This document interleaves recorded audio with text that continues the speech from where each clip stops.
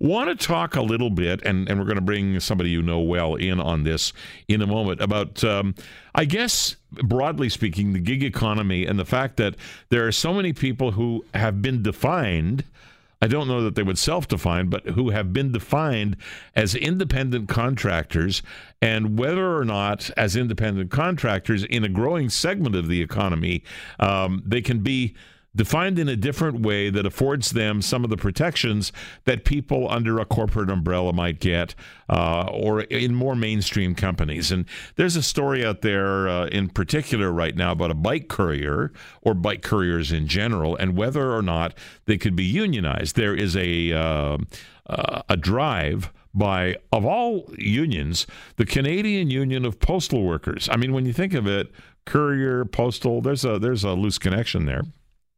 So I can understand it. But one of the things that unions do is they look to expand their base of operations, because on a very real level, unions are a business in and of themselves. So Cup W wants to take these bike couriers and bring them in under the umbrella so that they have access to, whether it's WSIB or some other kinds of insurance that independent contractors don't have. And the same thing, I guess, would apply to people, for example, who drive for Lyft or Uber. So this is a story of a bike courier named Hunter Sanassian, who works basically delivering for Foodora. You know Foodora, you order food, the bike courier brings the food, and there's a stipend that you have to pay that goes over and above the food cost because the courier has to get paid. Simple. Uber Eats does the same thing. So what happens to couriers in a place like Toronto? They go speeding down the street because couriers have these very lightweight bikes, and they speed as fast as they can to deliver that food, because the more they deliver, the more money they make. And somebody opens a door, whap, and splat, and blood, and broken bones. It's true. So I'm not saying feel sorry for them. I'm saying, although I do, I'm saying that it's fraught with all kinds of problems. What do you do if that happens? Well, if you're alive and well and capable of taking care of yourself, you limp back into wherever you call home and you bandage yourself, and that's all you're going to get, and nobody's going to pay for it. So on the telephone to help me with this and to help me understand it is someone, as I say, who you know well, Lior Samfiru, who is the employment lawyer. And good morning, Lior. Good morning, Peter. Great to be with you. Great to have you. Now, you've heard my little setup, and I think you know the story. I guess the broad question is, could people in these categories, let's deal specifically with the bike couriers, could they be unionized?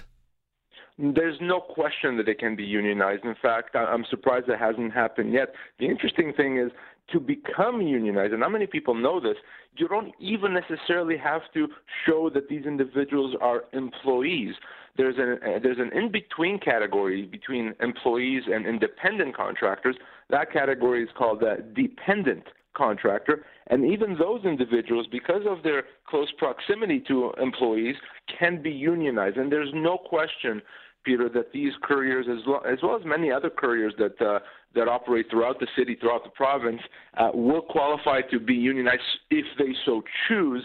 And that will give them, think what you will about unions, it will give them an entire new host of rights that they currently don't have.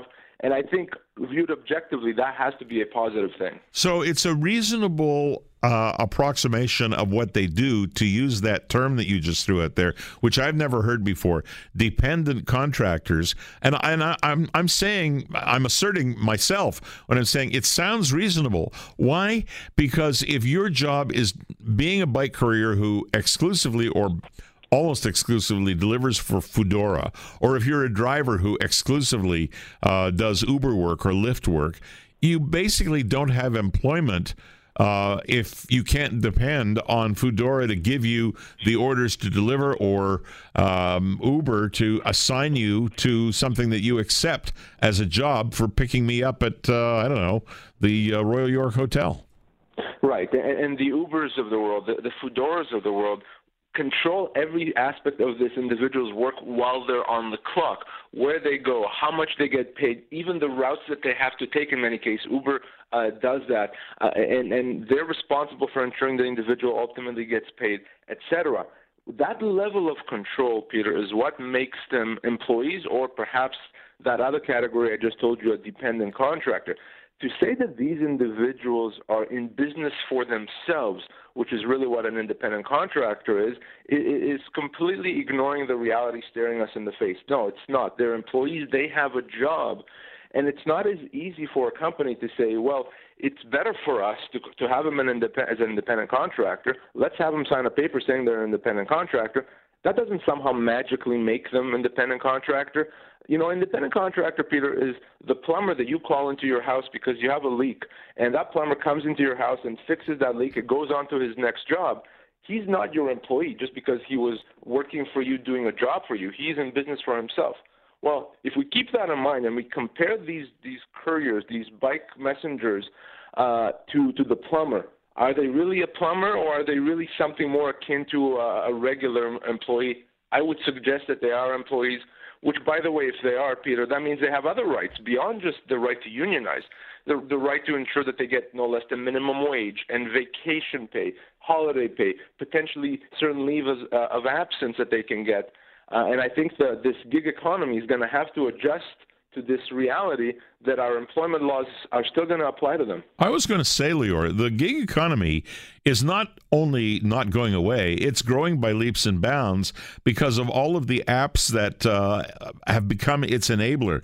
CUPW, the Canadian Union of Postal Workers, which is seeking to do this work and get the couriers unionized, is estimating that there are about 550 Foodora couriers in Ontario, but to organize them, the union has to convince the Labour Board of Ontario that they are employees of the food delivery app.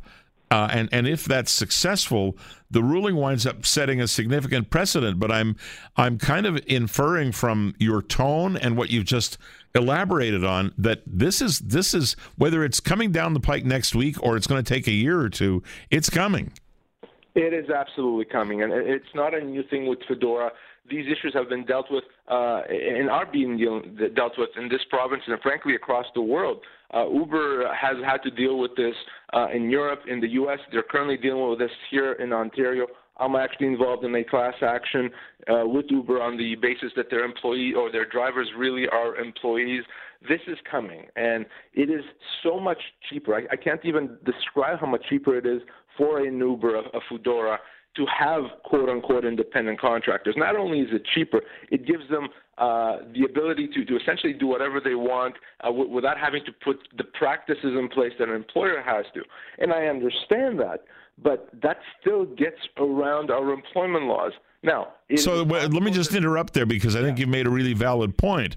Essentially, what you're saying is that I'm not particularly trying to tar and feather Foodora or Uber or anybody, but any of these companies that are app dependent and that employ these so-called independent contractors have, in essence, used that kind of technology change of the gig economy to create a large profit margin that was not available to bricks and mortar companies before this.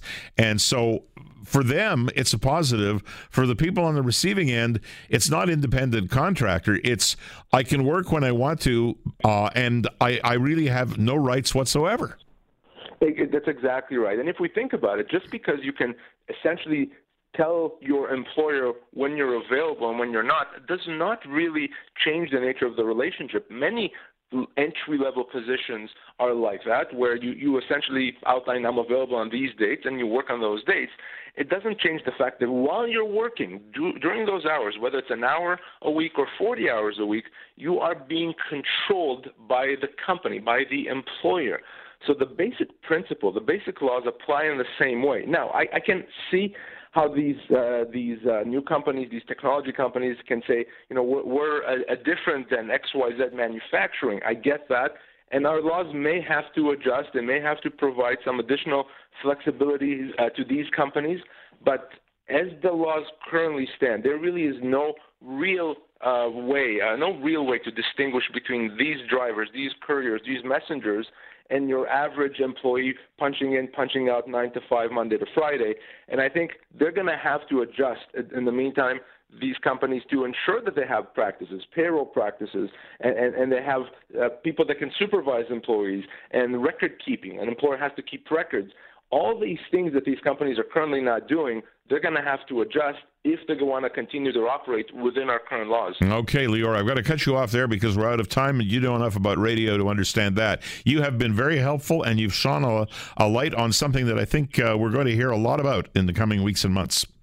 Thanks, Peter. Always a pleasure. All right. Lior Samfiru, the employment lawyer, joining us to talk about the gig economy and what happens to these people who we call independent contractors, but maybe they're not so independent after all.